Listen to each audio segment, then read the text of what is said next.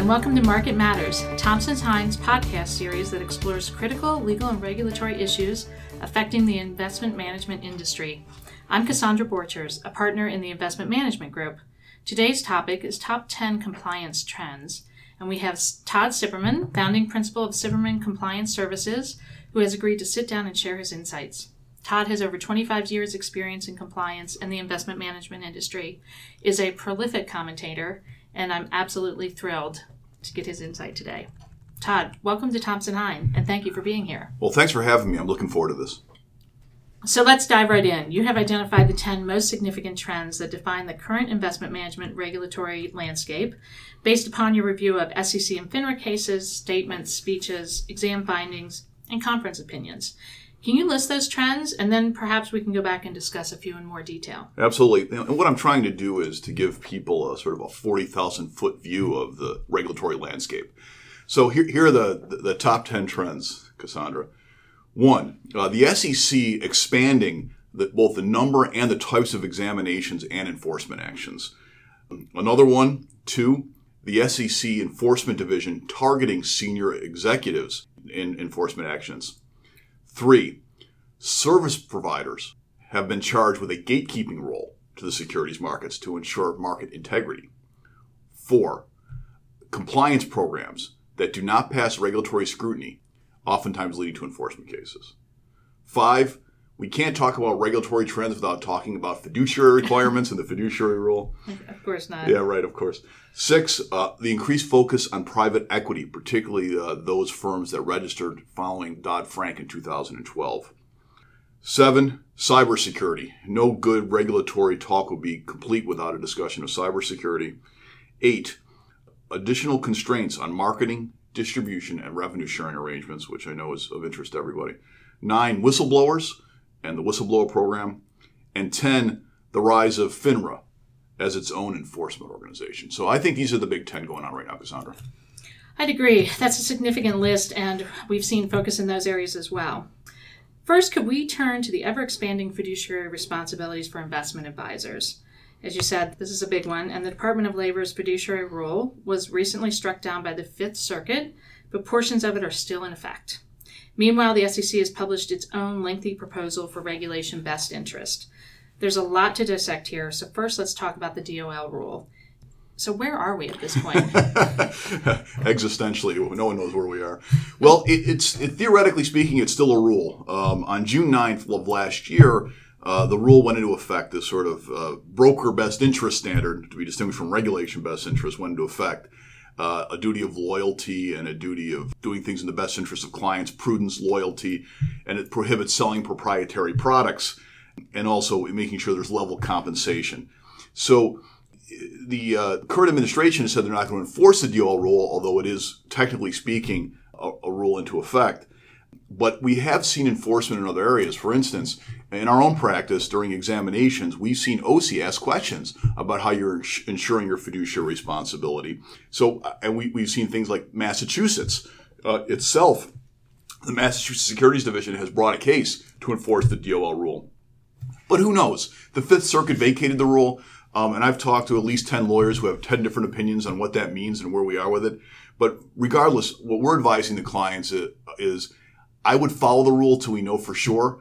And I also think there's a concern that, administrations change, as we've seen, and there's always this fear that in 2020, we're back to the DOL rule again. So we'll see what happens. Right.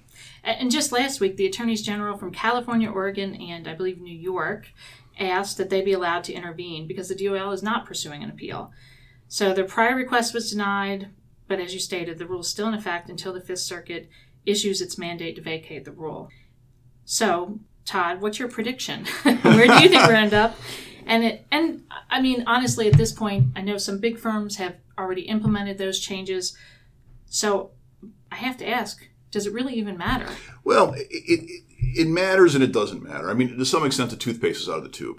People are concerned about private lawsuits. They're concerned about the states. They're concerned about changes in law in the future.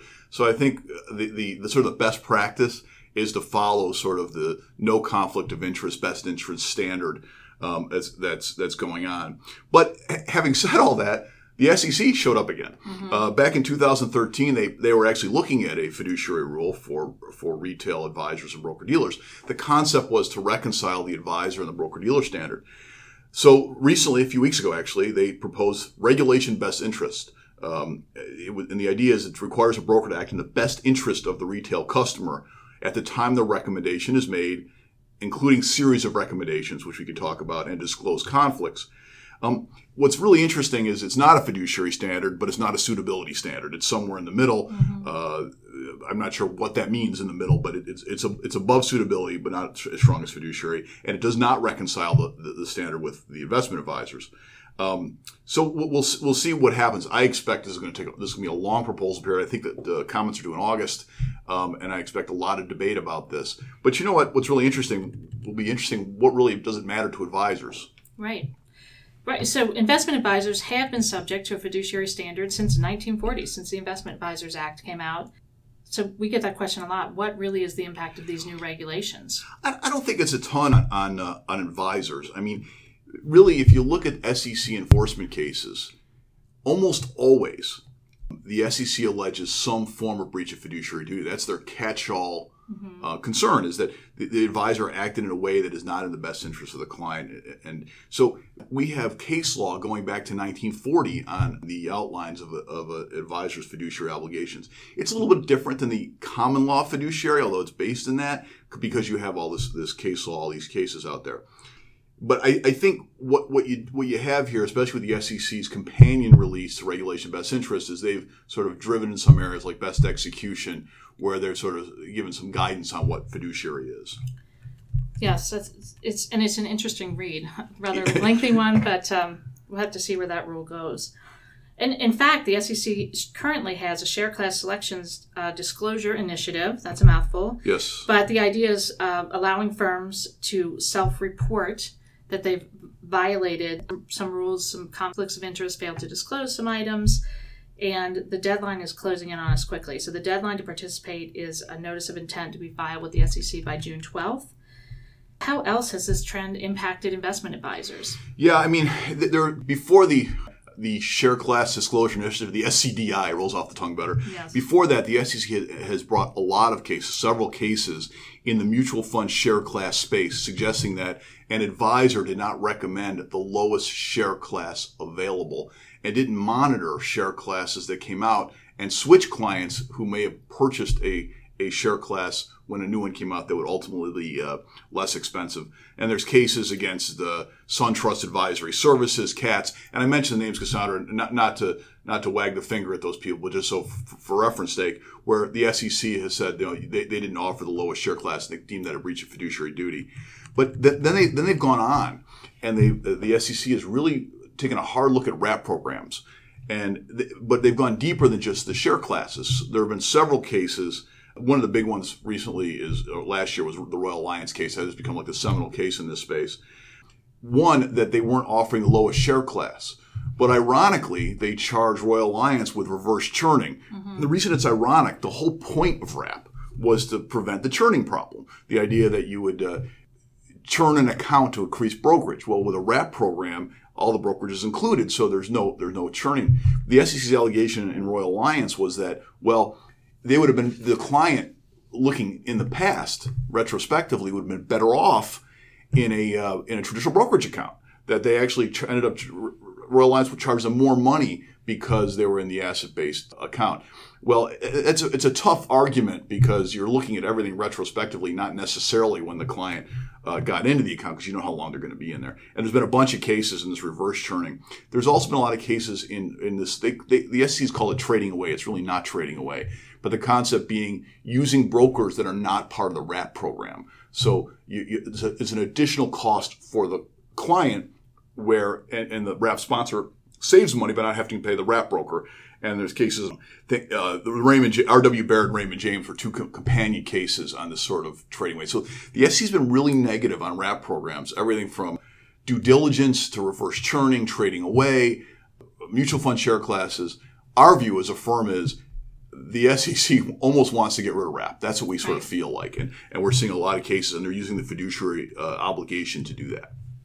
What do you think is driving all of that? Do you think that's just their belief that the investment advisors, broker-dealers are getting too rich off some of these investments, or is there something else there? Well, I think there is something else there. I think a lot of these cases started as revenue-sharing cases, where the advisor, who was not a product sponsor, was getting payola of some kind, either from the mutual fund company, from the clearing firm, sub-TA fees, whatever it is.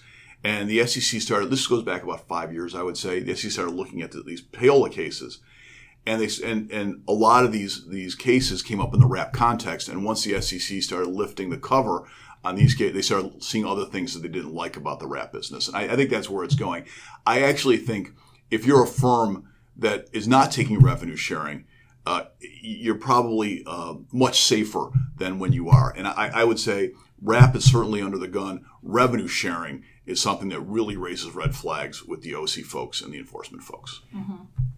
And real quickly, there's also pay-to-play out there.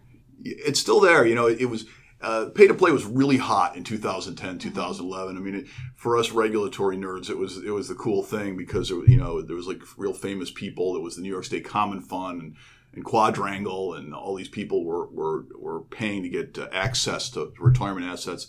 The SEC adopted Rule 20645, which has restrictions on making political contributions to certain candidates, and there's a timeout if you do against managing money. And there's still several cases in this area. They're still looking at pay-to-play cases. And since they passed a rule following 2010, they've also defined what a contribution is. For instance, in-kind contributions, working for a candidate while working in your job, the Goldman Sachs case, is deemed to be a violation of the rule. So this is a bit of a gotcha rule where, a small contribution by a low-level employee can really hurt your business. So this is where compliance really helps. Make sure you got procedures in place to avoid tripping over this. Right, absolutely.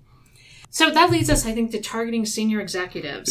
Yes. I know the prior SEC chairperson sought enforcement against executives and service providers under her broken windows approach. We don't say broken windows anymore, Cassandra. That's gone. But what can we expect to see out of the enforcement division under Jay Clayton? Well, the bad news for senior execs in the investment world is prosecuting senior executives is a bipartisan goal. It's both Republicans and Democrats think that's a really great idea. Mm-hmm. I'm not so sure, but the idea is they want to hold senior executives accountable for corporate wrongdoing as a deterrent, because there's no, in Mary Jo White's words, and former enforcement chief Terezny used to say, nothing scares people more than watching their friends go to jail. The SEC has specifically identified as individual accountability as a core enforcement principle. In late 2017, the SEC announced that since Jay Clayton took over, it was like a 9-month period, over 80% of standalone enforcement actions named an individual. So it's an ongoing goal, and they also are continuing to use control person liability. But it's not really starting with the SEC. This goes really to the Justice Department, and I think this is what really scares people. And and the famous or the infamous, depending on your perspective, Yates memo. Yes, that Sally Yates, the same one who got fired over the so-called travel ban. But more importantly, to investment professionals, she issued the infamous Yates memo, as we call it, where she directed the DOJ to change its enforcement manual to focus on individual prosecutions in all corporate cases. The idea is we're going to get corporations to flip on individuals as part of their enforcement strategy, and she called it the heart of the corporate enforcement strategy.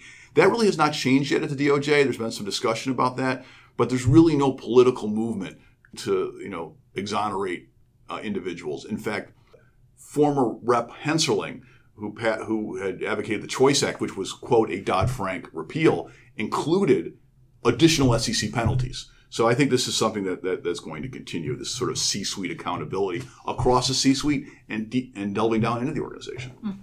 Right. So it's paramount for any organization, we always say, to have a good culture of compliance, and that starts at the top. Right. So, as you said, but it flows down into the organization. What about others in the organization? Who should be worried? We know, of course, a CCO has personal liability.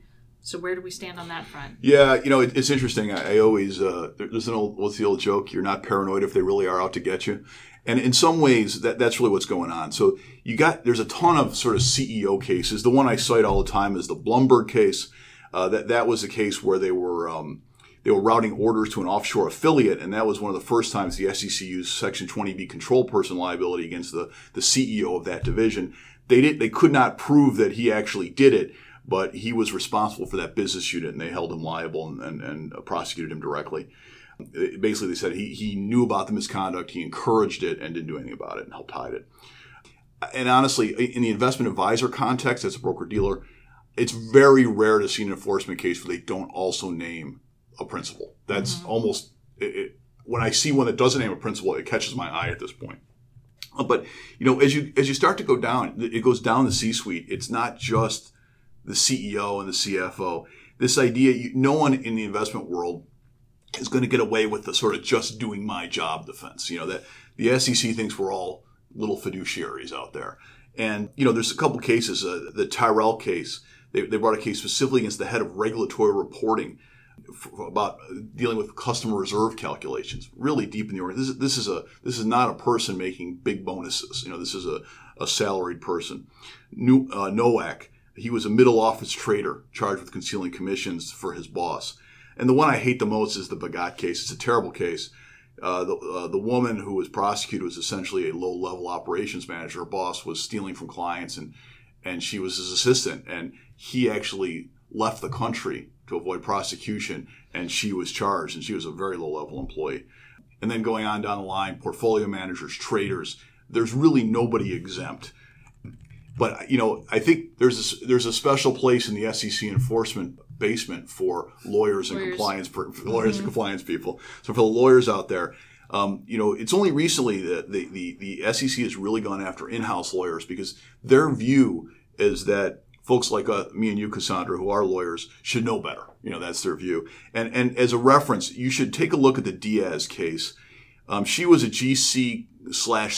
By the way, we have a whole conversation about GCs that also serve as CCOs. Yeah, it's a tough spot to be in. Yeah, and that was exactly the problem here. She knew about an issue with a client, and then in another client meeting did not disclose that.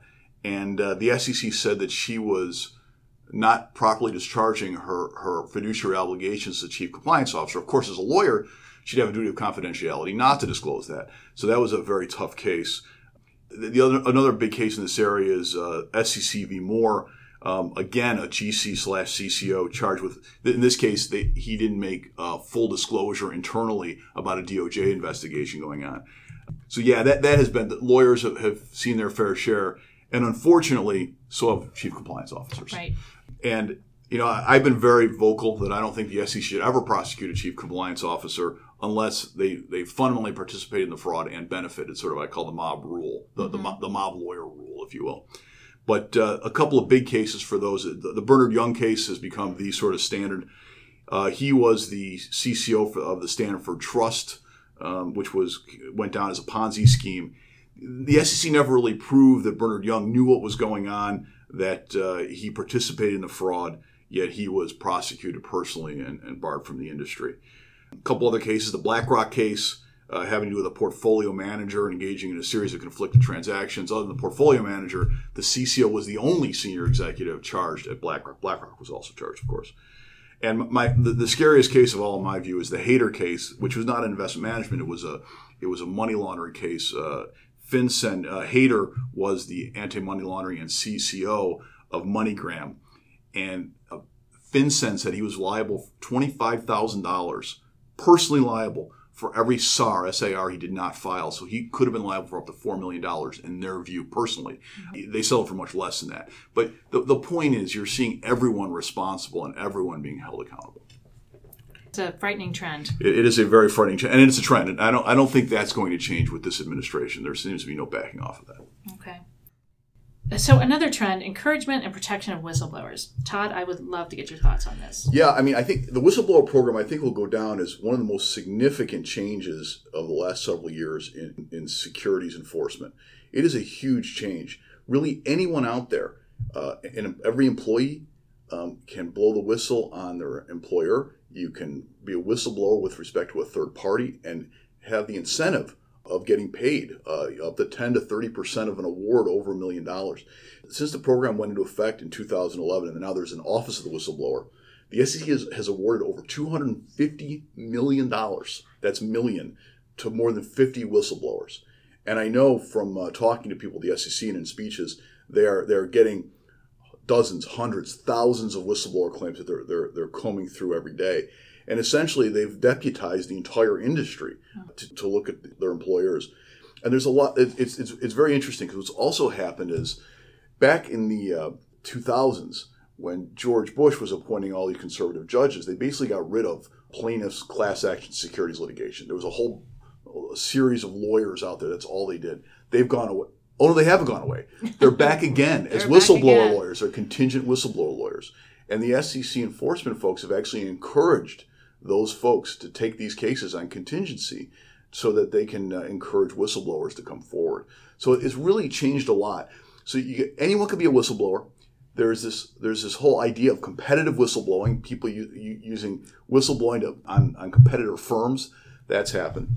And two other big issues there. One is you can't retaliate against anyone internally who is a whistleblower. You have for those employment folks out there, they have protected class status. You can't retaliate against them. For reference, take a look at the Wadler v. Bio-Rad case as to the whole idea of this was a general counsel who got a $7 million plus award because he was retaliated against. And also, companies cannot have anything in their employment agreements, covenants not to compete, which in any way restricts them from being a whistleblower. In fact, you really have to have language specifically says nothing in this agreement restricts you from going to the SEC and asserting your rights. So those are a couple of areas. There's been a whole area of law as to what you have to be a whistleblower, and the Supreme Court recently ruled on this in the Digital Realty case about going to the SEC to be a whistleblower, et cetera. So it's very interesting stuff. I think you're going to see this is going to continue to expand like a nuclear mushroom cloud. Certainly, I mean the SEC promotes it every chance they get. They absolutely do, and they got lawyers promoting it. And there's nothing scarier to the securities industry than a bunch of contingency lawyers. Fascinating. Thank you. Sure. So next, I think we should perhaps turn to technology, cybersecurity. I've heard OC and enforcement talk about their reliance upon technology in their enforcement efforts and perhaps even their ability to do smaller, more targeted exams. They're certainly collecting a lot of big data and cross-referencing it across several different forms at this point. So technology has certainly changed the financial industry, not just at the SEC and enforcement level, but within the industry itself. And cybersecurity remains an area of great concern for the SEC and all of the regulators. So what's been going on that front? Yeah, it's, again, I said up front, Cassandra, this is a 40,000-foot view. Really, the biggest issue in cybersecurity is protecting personal and customer information. That's really where it begins and ends. So you always got to be thinking about this. Much like we talked about fiduciary and revenue sharing, the big issue in cyber is protecting personal information against cyber criminals and hackers. The SEC has conducted at least two, as we call them, acknowledged cybersecurity sweeps to make sure firms have conducted vulnerability assessments, et cetera. Interestingly enough, we think that it's kind of been a nothing burger. As some people say, that they didn't really find a whole lot. They found that most firms are conducting assessments. They're doing policy procedures. They're doing penetration testing. They have governance. I mean, so they didn't find a lot of widespread issues. They did warn about template procedures, inadequate employee training, questionable remediation. I think the point is with all this, I think what they're saying is with cybersecurity, it's strict liability. Right? Second guessing, 50-50 hindsight. That's right. If you get hacked, they're not going to give you a break because you had good procedures. It's going to be, well, you had bad procedures then. So I think as a firm, as a CCO, and by the way, for CCOs that don't want to deal with cybersecurity, tough luck. It's on you. You have the obligation. You don't have to do a vulnerability assessment, but you got to make sure one's done. You got to make sure the corporate governance is done. You got to make sure you have an incident response plan. That's all on the CCO. And you got to make sure, you want to make sure that you can't get hacked, because that's where there's been problems. There's been several cases in that area where firms have been held liable because they got hacked. In one case where a third-party server got hacked, and they were held liable for not supervising that service provider. Yeah, so that all goes back, I guess, first to the necessity of having an effective compliance program, which requires customization, attention to details, all of the things that we've been talking about for years. But does the focus, with the focus of cybersecurity, where does it extend beyond the protection of private data? Yeah, the SEC established this new unit within enforcement, which sounds like a new CBS television show called the Cyber Unit. Right. Which, if I go work at the SEC, that's where I want to work, because it sounds very cool. And their job is to focus on web-based activity and initial coin offerings. In fact, the first initiative, the first case brought by the cyber unit was not a cybersecurity case. It was an initial coin offering case, which might be trend 11 if we had time, or that maybe as we go further down the road. But cryptocurrency thing is a big deal right now, and ICOs, things like disclosure, best execution, custody, all these issues are being worked out before the SEC is going to approve any funds. Absolutely. And cryptocurrency is one of my favorite topics, as I think you know. Yes. But for today, let's stay on cybersecurity and privacy concerns. That's a whole other podcast. Another podcast, yes. So how can an investment advisor fund trip up? And, rolled into that, we talked about constant vigilance, third-party service providers. Any suggestions there as to what a firm can do to protect itself? Yeah, it is really a function of due diligence. One of the things I do like to talk about in these situations is this connection between the IT professionals and the compliance professionals, because they do not speak the same language. The IT guys sort of do what they do, and they don't want to hear about all the regulatory stuff. Mm-hmm. But at some point, you need to bridge that gap and let the IT professionals know what the SEC requires them to do from a security standpoint. So as a compliance person, yes, make sure there are vulnerability tests. But are they doing the right kind of vulnerability test? Make sure there's corporate governance. Is it the right kind of corporate governance? Does your IT firm, which is oftentimes a third party, especially when you're a smaller firm, do they have a sensitivity to those regulatory issues? And there's been several cases where IT breakdowns have led to enforcement actions. Right. So Todd, this has been great. You've had a long, very successful career reflecting on compliance in the investment management industry today versus where it was at the outset of these compliance rules, which really shepherded the era of the CCO. What do you think has been the most significant improvement or impact for the investing public? How has this helped everyone? Yeah, I think it's a great question, and I think from my perspective, I think the biggest issue is disclosure, particularly of conflicts of interest and remedying conflicts of interest. I see all the compliance rules, all the infrastructure we've built, all the testing we do, and I tell our own people, when you're doing testing, the most important thing is to follow the money. Mm-hmm. Figure out who's making money, where and how. And from there, you can figure out if there's been wrongdoing. And if you look at a vast majority of SEC cases, that's what they do. They follow the money. They see how and why an advisor is getting enriched by virtue of its relationship with the client. And I think that's really what the regulation best interest and the fiduciary rule is all about for brokers.